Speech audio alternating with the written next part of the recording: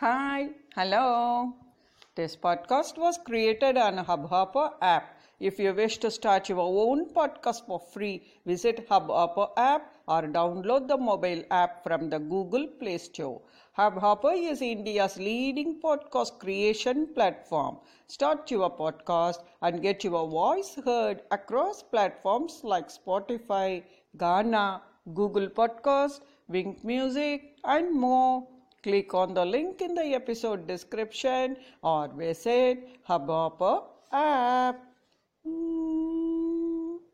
Chimes. An idle mind is the devil's workshop. This has been created in the 18th century. If we do not keep our mind busy, it would think something mischievous. I hope you will go with me. When the body has no work to do, it rests.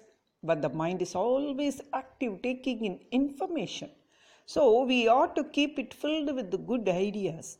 When a person sits idle, he will be doing no work apparently, but his mind hops from one thing to another without really taking in anything.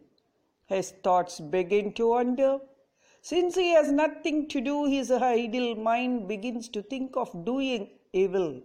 A person who is busy will not have time to think of anything but of his work.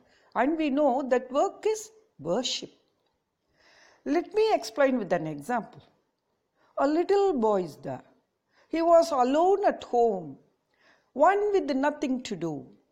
His mind wandered and thought about the matchbox in the kitchen which his mother had told never to touch.